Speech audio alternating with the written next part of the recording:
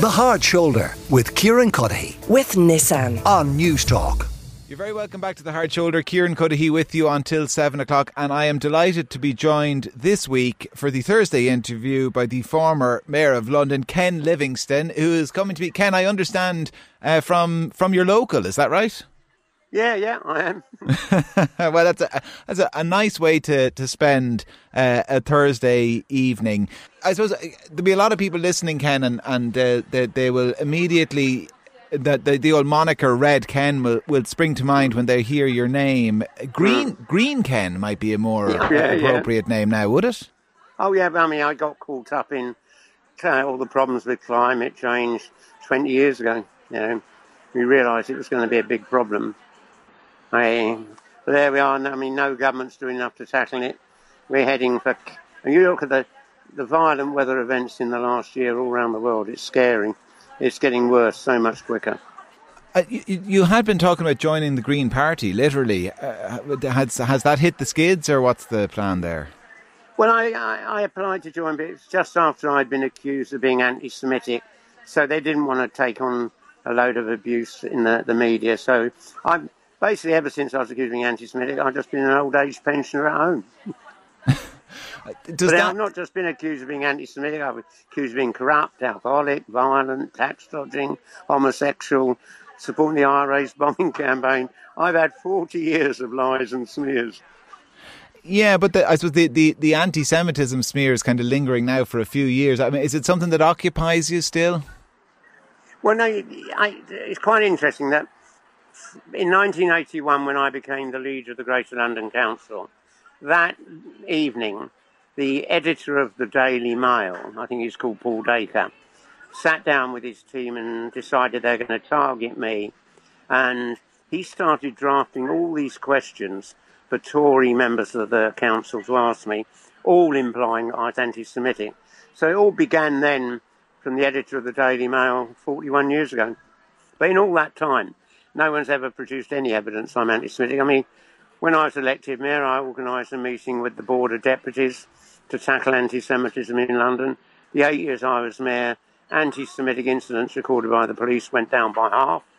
And in Boris Johnson's 8 years as mayor, they doubled.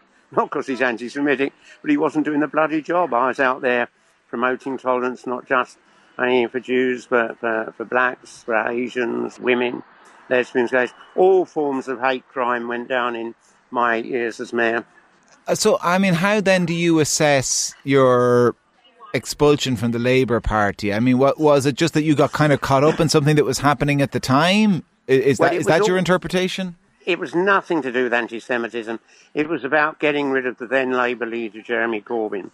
And so the Labour Party machine, were trying to kick out all his supporters, not just me, the Labour MP, Chris Williamson and so on.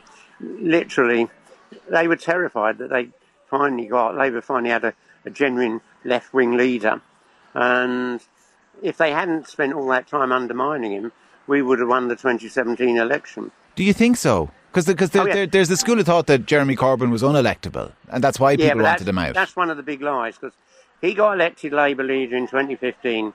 2 years later, at the 2017 election, he got the biggest increase in the Labour vote for 72 years. We came within 2% of defeating the Tories. Tories had 42%, we had 40%.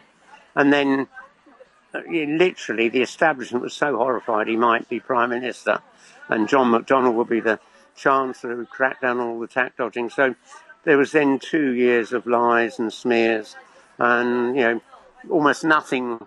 I mean, about the only paper that wasn't just doing all the lies and smears was The Guardian.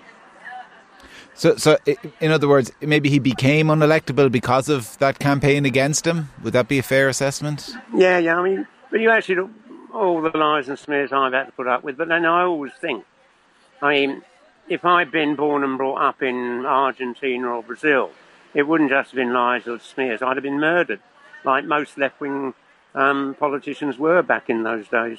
So how then would you describe the Labour Party under the leadership of Keir Starmer? Well, I support Keir Starmer. I think he'll be a good Prime Minister. I don't agree with everything he's done. I think he panders a bit too much to the right. But no, he's a good, genuine person who came into politics to make life better.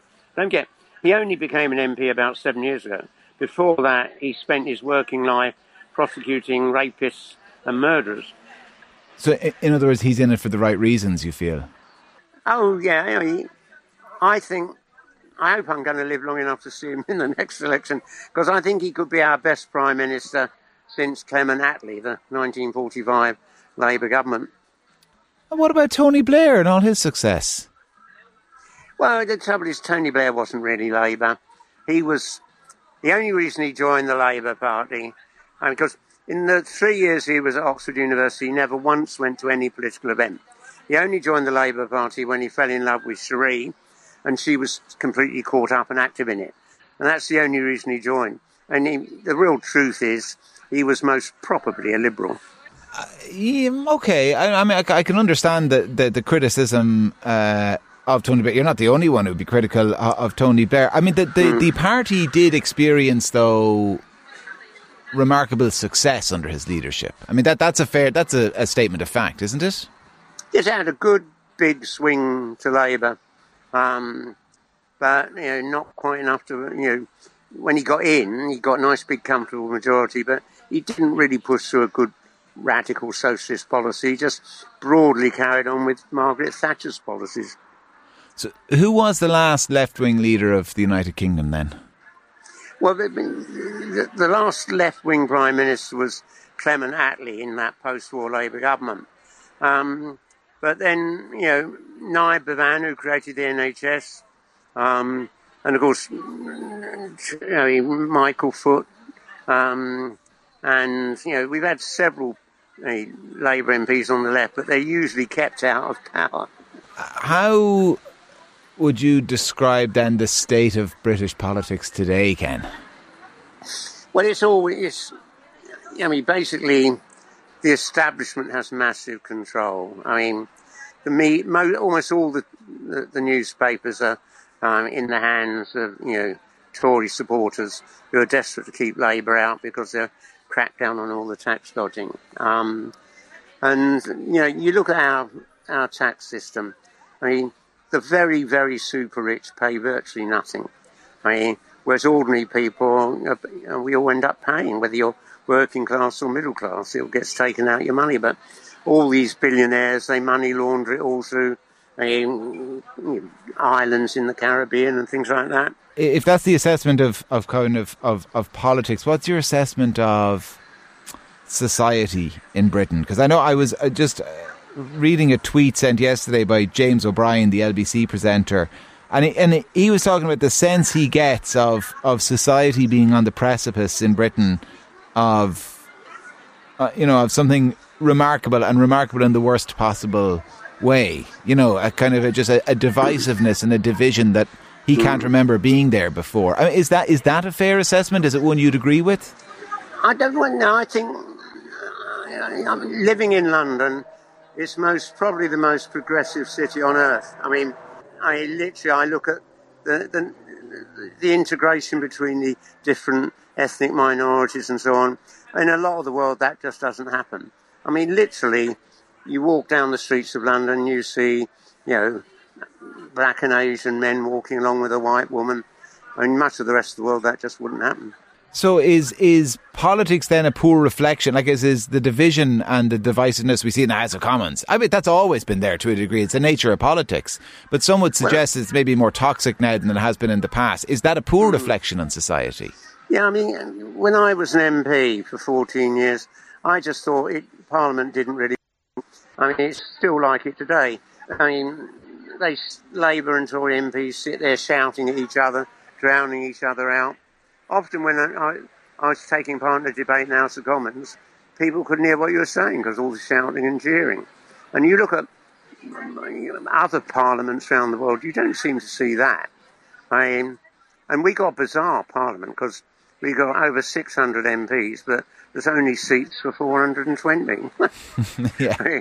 And instead of having a desk in front, it's all just squeezed in. So it's all geared up to the jeering and booing. Have you a preference as to who you'd like to see be the next Prime Minister? We know it's going to be Rishi Sunak or Liz Truss. I know, pretty grim. I mean, if it's Liz Truss, she'll precipitate a much worse recession. So I hope it's going to be him, not her.